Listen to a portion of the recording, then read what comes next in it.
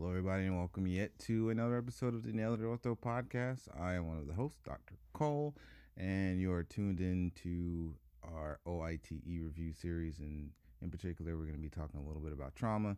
This will be a continuation from our last episode. We're going to kind of talk some random trauma facts, as well as we'll go over open fractures and which antibiotics to give, some classifications for open fractures. So please enjoy. If this is your first time listening to this podcast, this is a Nailed It Ortho podcast. We typically go over high yield orthopedic surgery topics, but this is our OITE review series. So hit that subscribe button and please go and leave us a rating in iTunes or Spotify or wherever you listen to us in. So without further ado, you are now listening to Nailed It, the Orthopedic Surgery Podcast, featuring Doctors Jay Fitz and Wendell Cole.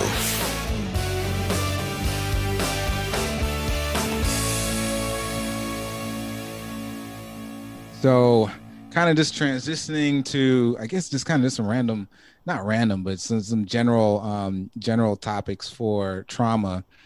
And say you have a pregnant patient, greater than 20 weeks gestation, comes in to the ED, she was polytrauma and she is hypotensive. What are some easy things that you can do at that point? Yes, the famous factoids of the OITE that just kind of throw you off guard. Yes. And things that you're not quite ready for, but just kind of thinking critically about all this stuff, you can figure them out most of the time.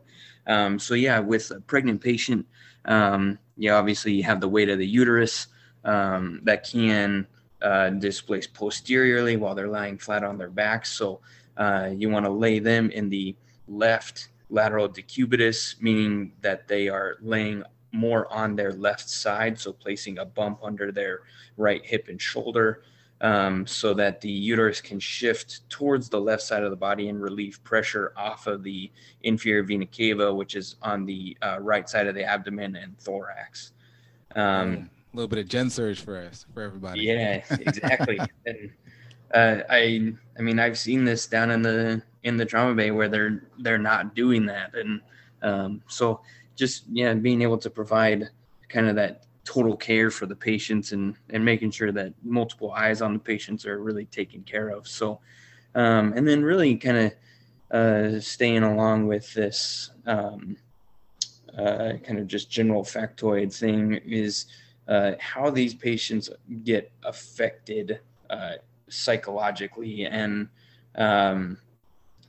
do they, in terms of like PTSD, we see that women tend to have higher rates of PTSD and take more sick time at 10 years after their traumatic incident. And not entirely sure what that's attributed to, but it's a testable fact and something that we should make note of. Kind of similar, it's off topic, but similar to how women are at a higher risk for ACL ruptures because of their kind of landing biomechanics. It's just, It is what it is. And it's a fact that we need to know. And then kind of getting away from like high energy trauma, which is what we've talked about recently, is kind of snake bites and chemical burns and some other stuff we may see that's trauma related, but not necessarily high velocity trauma. Yeah. So, you think, I don't know why, you think it would be it wouldn't be this easy, not this easy, but like the treatment for snake bites is like anti-venom. That's kind of what the treatment for snake bites is. If that's a question, hopefully it's an easier one. And then, when we talk about chemical burns, how you initially want to treat that is you want to irrigate them out really, you want to irrigate it out very well and then kind of debride it. So debride, see whatever tissue seems devitalized, or injured tissue, to breed out the injured tissue. We all know continued devitalized and injured tissue can end up leading to infections a little bit later on down the line. So definitely irrigate and debris those out. And I think, speaking on irrigation debridement, that is a great transition into let's talking about a little bit about open fractures and the classification system. We all get pimped on. I remember I got pimped on this as a med student. So can you just kind of, Spencer, go over what the Gastillo-Anderson classification is for open fractures? Yes. So kind of based off of type 1, 2, and 3, and then having the type 3 being separated into its own A, B, and C subcategories. So the initial kind of study on this was really done off of tibia fractures, and this has been kind of the most difficult thing I've had to really kind of deal with in my own mind when talking about this, just because we tend to apply this Gastillo classification to pretty much every open fracture that we see. But the tibia poses its own complications just because it's just right subcutaneous. It's very close to the skin. There's little soft tissue coverage over that anteromedial aspect. And so that's why this makes it a very concerning type of injury. But all of that aside, the Gastillo classification, so type 1, we see a small wound, less than 1 centimeter, typically described as like a poke hole, and really just minimal contamination, minimal muscle damage, and a very simple fracture pattern. Moving on, type 2 is a wound that's bigger than 1 centimeter, but less than 10 centimeters, with moderate soft tissue injury and a kind of a moderate type of fracture pattern that's not so significant that it's segmental comminuted, but is a little bit more than just a simple fracture. And then the more important ones, and the ones that I think are more commonly tested, are the type 3s, where the wound is usually bigger than 10 centimeters, but really does not have to be. It can be that poke hole style, but just knowing that it's a high energy type of wound, there's extensive soft tissue damage, periosteal stripping, it's highly contaminated, and the type A, so type 3As, you do have adequate tissue that does not need any flap coverage. It may still require skin graft, but the flap is the kind of big differentiating point between an A and a B. And that's a good distinction. And I've seen a question, I don't know if it was just going through OrthoBullets or if it was on an OITE, but they talked about a patient needing a skin graft and what fracture classification was it, and it was type 3A, because a skin graft is different than a rotational or a free flap, and that's what a type 3B is, where you still have all of those same things, soft tissue damage, high energy wound, but you have to use a rotational or free flap. And then type 3C is you see a vascular injury that requires vascular repair regardless of soft tissue injury. So, I mean, this could be a simple fracture pattern, but also has like a popliteal artery disruption or laceration or something like that needs a bypass or vascular repair. And we do a lot of this from the ER, but a lot of especially the type 3 A, B, and C is determined by intraoperative examination. And we don't really know until after that initial debridement what exactly, if we're able to cover it or if we need a flap and plastic surgery input. So now that we've kind of gone over all of the classification for open fractures, I briefly talked about the antibiotics, but if you want to go into a little bit more detail about those antibiotics and how we should be treating these patients when they hit the door. Yeah, no, that was an excellent review of the Gastillo-Anderson classification. Loved it. But just continuing on, so what antibiotics do we give for these patients that have these open fractures? So our grade 1s and grade 2s, these are going to be, again, our typically our open wounds that are less than 10 centimeters. They're going to get a first-generation cephalosporin. And one that, a lot of centers use is Ancef, or orthocillin. I don't know if somebody's heard of it like that, but it's it's called Ancef, a first generation cephalosporin. When you get to the grade 3s, so when you have a grade 3 open injury, you also want to give a aminoglycoside or fluoroquinolone. So you want to give your first generation cephalosporin and an aminoglycoside or fluoroquinolone. So this may be something like Ancef and gentamicin is a very common one that they may ask about. And you also want to make sure that they have an updated tetanus. Now, what about these grade 3 injuries that have a farm injury? Is there anything in particular you want to give them? And if it is, what are you trying to cover? Yeah, I mean, I'm here in Central California where agriculture is king. And so we see a lot of these farm injuries. And so a lot of our patients do get penicillin on top of everything else, the first generation cephalosporin, aminoglycoside, and it's really to cover the Clostridium to prevent the kind of clostridial infections, whether that's like perfringens or kind of whatever else. And it's really, we're pretty far away from any salt water or brackish water, but you hear about those. So what else should we be giving them when we're kind of closer to the coast, or we get a kind of a flight for life in from the coast? Yeah, well, the funny thing is, the first time I heard brackish water, I was like, what is brackish water? I have no idea what that means. And I had to Google it so for those of you that had no idea what that is, brackish water is water that occurs in a natural environment that has more salinity than fresh water, but not as much as seawater. So in case you want to know, that's what that is. So, what antibiotics do we give for our patients that are exposed to salt water or brackish water? You want to give a broad spectrum cephalosporin, and you also want to give a tetracycline or a fluoroquinolone.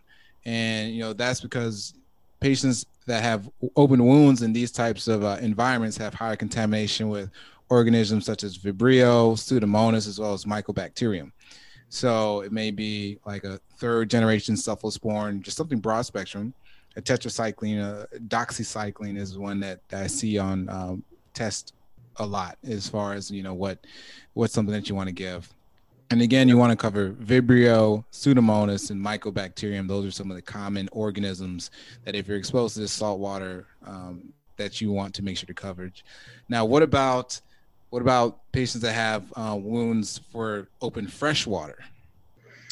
Yeah, so I mean, kind of along that same path with the fluoroquinolone, but you can also do like a third or fourth generation cephalosporin, like a cefotetan or a cefepime, to help protect against any bacteria that likes fresh water. And I mean, that's a similar thing that you can even do with an open pelvic fracture with a bowel injury, as well as add that third generation cephalosporin. So again, that's cefotetan. This is not really kind of OITE related, but for a lot of these contaminated wounds, big wounds, at our facility, we've really just started doing like a vancomycin or a vancomycin to provide just wide spectrum, and then tailoring as needed. But again, I think for testing purposes, we're not really on that vancomycin or vancomycin spectrum. It's still the classic Ancef or Ancef plus aminoglycoside, and then the other antibiotics that we just talked about. So how important are these antibiotics to be given, and is it even important that we give them? I don't like who came up with this antibiotic. I don't know, but no, the answer in all reality, the answer is very yes. Just like you said, it's going to be asked many times. This is going to be on almost every ORT board. A delay in antibiotics is associated with an increased risk for infection. So as soon as they come through the door, you want to make sure that they get their IV antibiotics. So they come through with an open fracture, that is. Now, what is the kind of treatment, for an open fracture that comes to the door generally? Yep.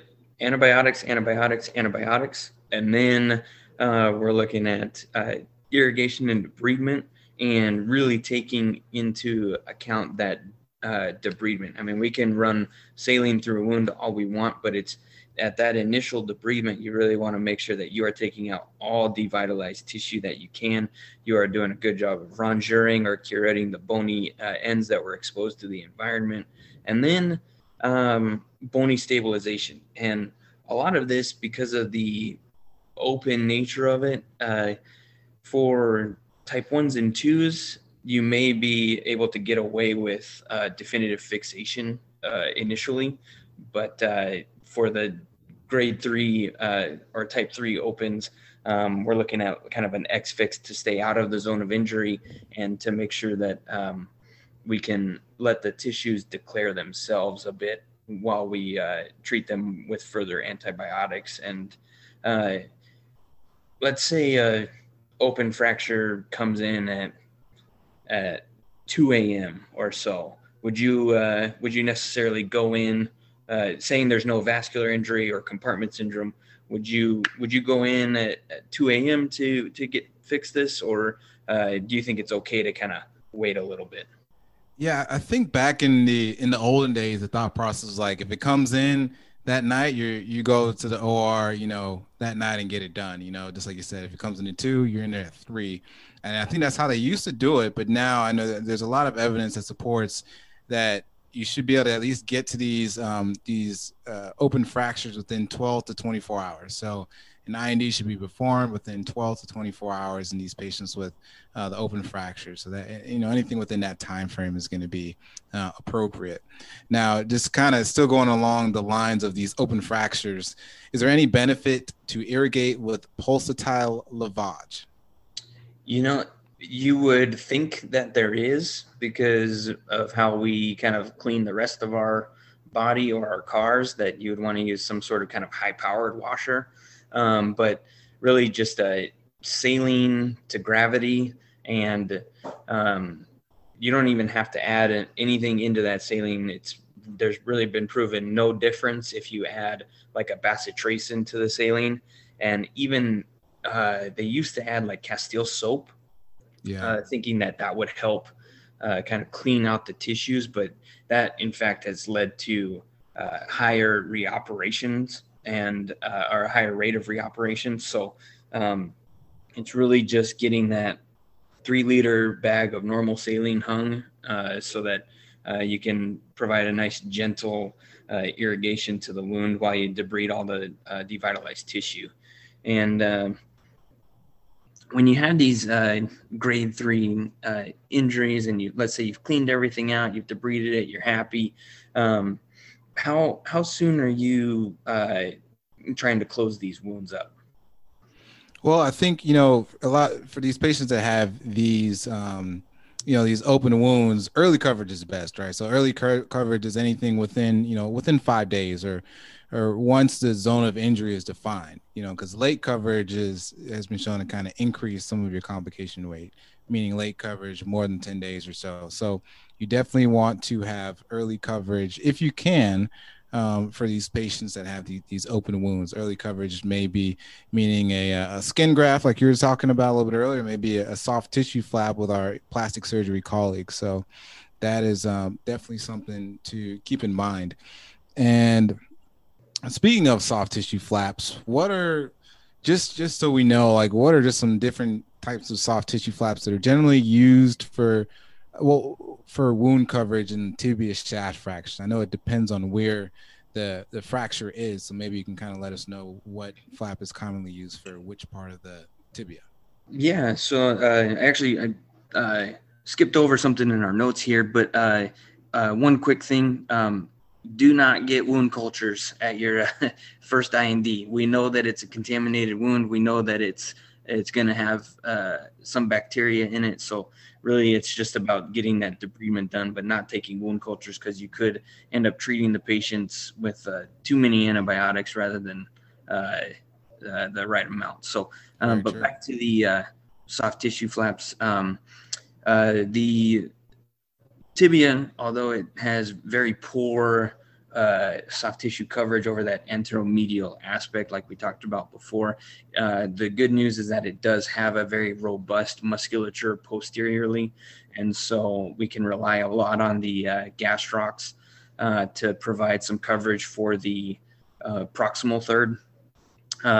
It's just really a rotational flap that our plastic surgery colleagues are able to kind of do on a more routine basis. And then for the middle third, you have a nice robust soleus back there right on the posterior portion of the tibia.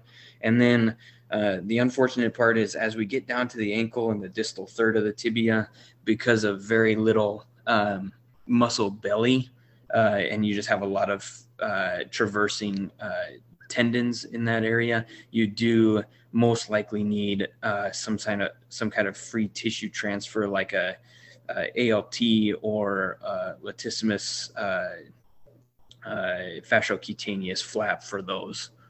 And then now that we know how to cover these, let's say they get into a bad motorcycle crash or climbing accident or something, and they come in and they seem to be missing some bone, or there is a lot of devitalized bone that you have to debride out of the wound. What are we doing with these bone defects, and how do we manage those? Yeah, so there are a couple different ways to manage these, open fractures with these big defects. One is kind of the Masquelade technique, or otherwise known as the induced membrane technique, which I'll get a little bit more into here in a second. Other can be like distraction osteogenesis. This is the one where you hear, there may be an X-fix placed and that bone grows, I think, at 1 millimeter or so a day. So you slowly crank out and move the bones away from each other, and then the bone fills in that gap at a rate of, again, 1 millimeter a day. And then the next one's bone transport. And I think this is mostly used for like those, limb deformities, where this is maybe somebody that has just like we said, a bone defect, and distally or a little bit further down, you may do an osteotomy and move the bone. So you're actually transporting the bone, and then you kind of get distraction osteogenesis that lays down new bone in between those gaps. But I want to spend a little bit more time on the Masquelade technique, or the kind of the induced membrane technique. And so what this is, it's a 2-stage technique that handles defects up to even more than 20 centimeters in length. And the 2 stages are: the first stage, you kind of have a polymethyl methacrylate spacer. Say that 3 times as fast as you can. But anyways, polymethyl methacrylate spacer placed in the defect. And what this does, it produces a bioactive membrane. So you'll probably, you keep that there for a couple of weeks, and then you bring them back and you take out that spacer, that polymethyl methacrylate spacer, and you put Cancellous autograft in there. So the thought process is that spacer, it allows that bioactive membrane to form. Then you remove that spacer, put your graft in there, and then that membrane is going to prevent the resorption of that autograft. And I know that's commonly used, or at least I definitely see it commonly tested in patients that have open both bone forearm fractures with large segmental defects of the radius. Yep. I know that's a time where it's definitely used a lot. So just moving forward, one of the big things of orthopedics that you get consulted for, when they say this, you have to go, you got to go see this type of a consult, is compartment syndrome. And so can you kind of just break down kind of just the pathophysiology behind compartment syndrome? This is something everybody needs to know about, and kind of how does it happen, or how does it evolve? And then after that, we can get into some of the symptoms.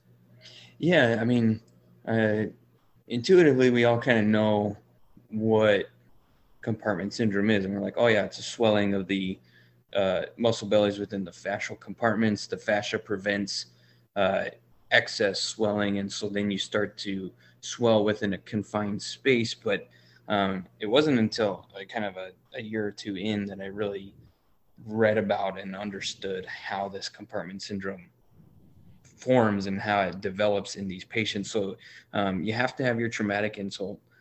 Then you get the muscle swelling as just a result of the kind of inflammatory process. You get the edema, you get the cytokines, and a lot of the extra fluid coming into the muscle bellies.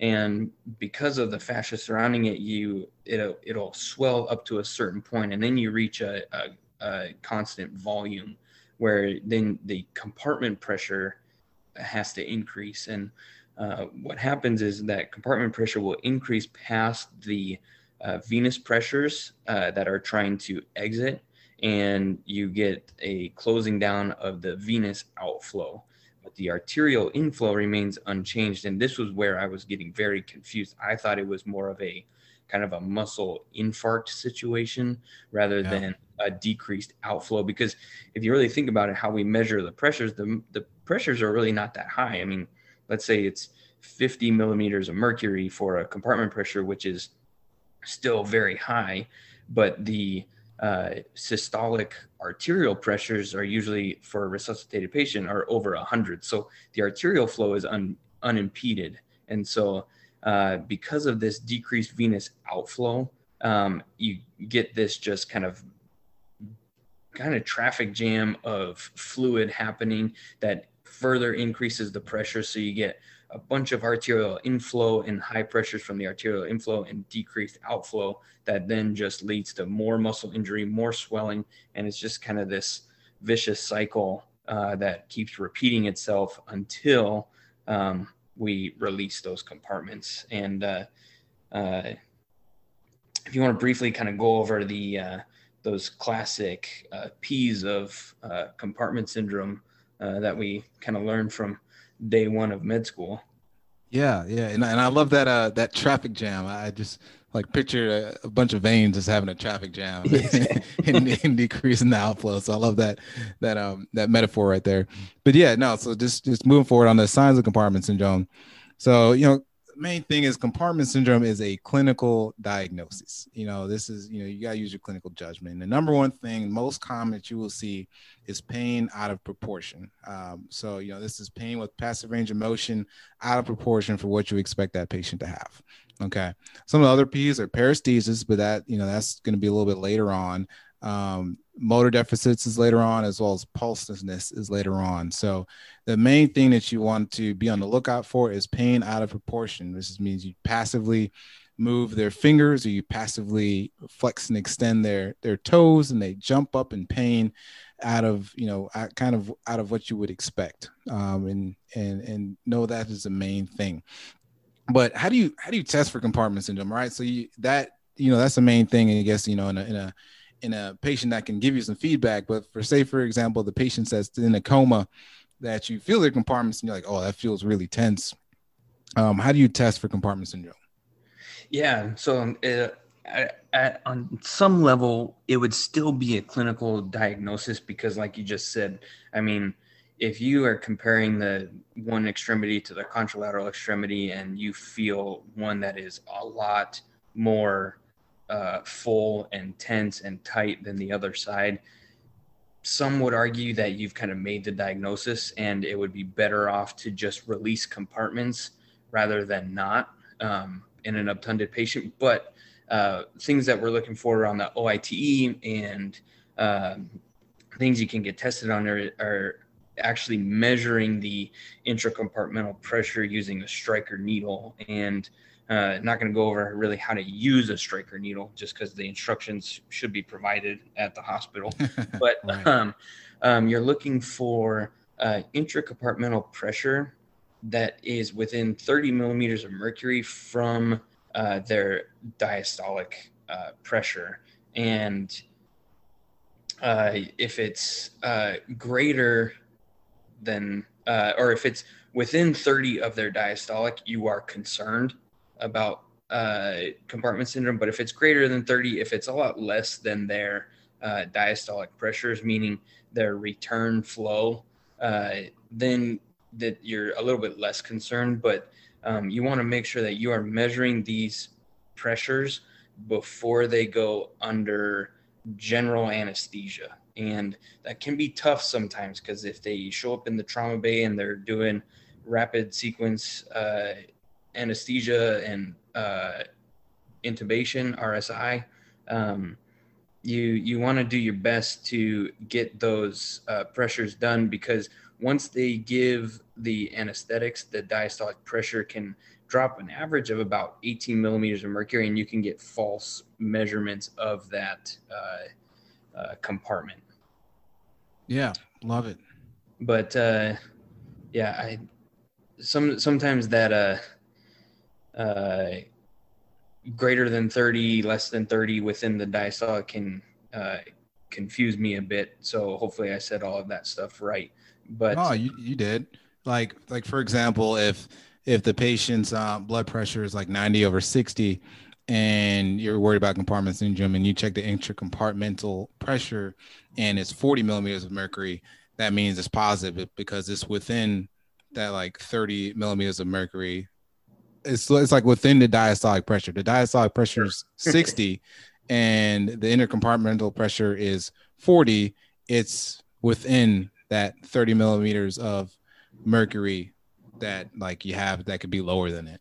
So excellent. Yeah. Just it kind of takes you have to take a little step back sometimes and say, wait, do I want to be less than or greater than 30? Yeah. But yeah, thanks for clarifying that. And then I guess kind of one other big thing and just kind of the general concepts of orthopedic trauma is so we've gone over these open fractures and especially these grade 3s that we don't usually close on initial presentation or initial surgery. We most likely place like a wound vac. So if you want to kind of go over how these kind of negative pressure wound therapy machines work and the benefits they provide. Yeah. No, I think whoever invented wound vac, genius. You know, it has so many uses used across multiple hospitals all over the world.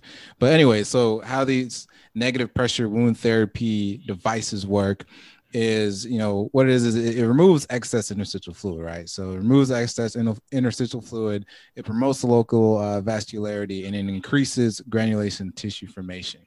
But one of the things that it does not do that can be confusing, it does not decrease bacteria. Okay. But so what these things do, again, they increase the granulation tissue, and it can also help reduce deep infections and open tibia fractures. So in open tibia fractures, negative pressure wound therapy helps reduce deep infections. So when these are used in cases where there are fasciotomies, it's been noticed to have a higher rate of wound closure and increased wound perfusion when you use negative pressure wound therapy. And it also can help decrease wound dehiscence and infections with their use in high-risk surgery, for example. So if you may use this if you're doing a tibial plateau fracture, or pilon fracture, or calcaneus fracture, these are areas, you know, where the soft tissue management is very important, and you want to make sure the wounds heal. So these, you know, negative pressure wound therapies help decrease, you know, the amount of wound dehiscence and infections in patients that are undergoing these high risk surgeries. And a couple articles you can read on if you want to read some more about it is one is called Negative Pressure Wound Therapy Reduces Deep Infection Rate in Open Tibia Fractures. That is literally the name of the article by Dr. Martin Blum. And another article is called Incisional Negative Pressure Wound Therapy After High Risk Lower Extremity Fractures. And that'll talk to you a little bit more about, you know, the use of wound vacs and decreasing wound dehiscence and infection with our high risk surgeries. So I think that is it for our basic trauma talk or basic trauma review. This was our first one. I think it went well, Spencer. What do you think? I think this was pretty good. Yeah, I think so too. It's just kind of this back and forth discussion here and kind of adding in a little bit of kind of real world applications along with the OITE review, I think is pretty beneficial. So everybody, we appreciate you for listening. Please, again, subscribe to the podcast and tune into our next talk. We'll be talking about upper extremity trauma, and we'll go over some high yield topics. Thank you all for listening to this episode. We hope you enjoyed it and learned some stuff about trauma, about open fractures, and kind of different, some random facts. Please hit that subscribe button. Please go leave us a review.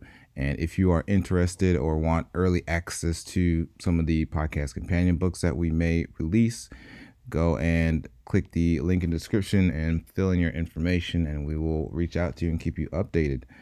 So until next time.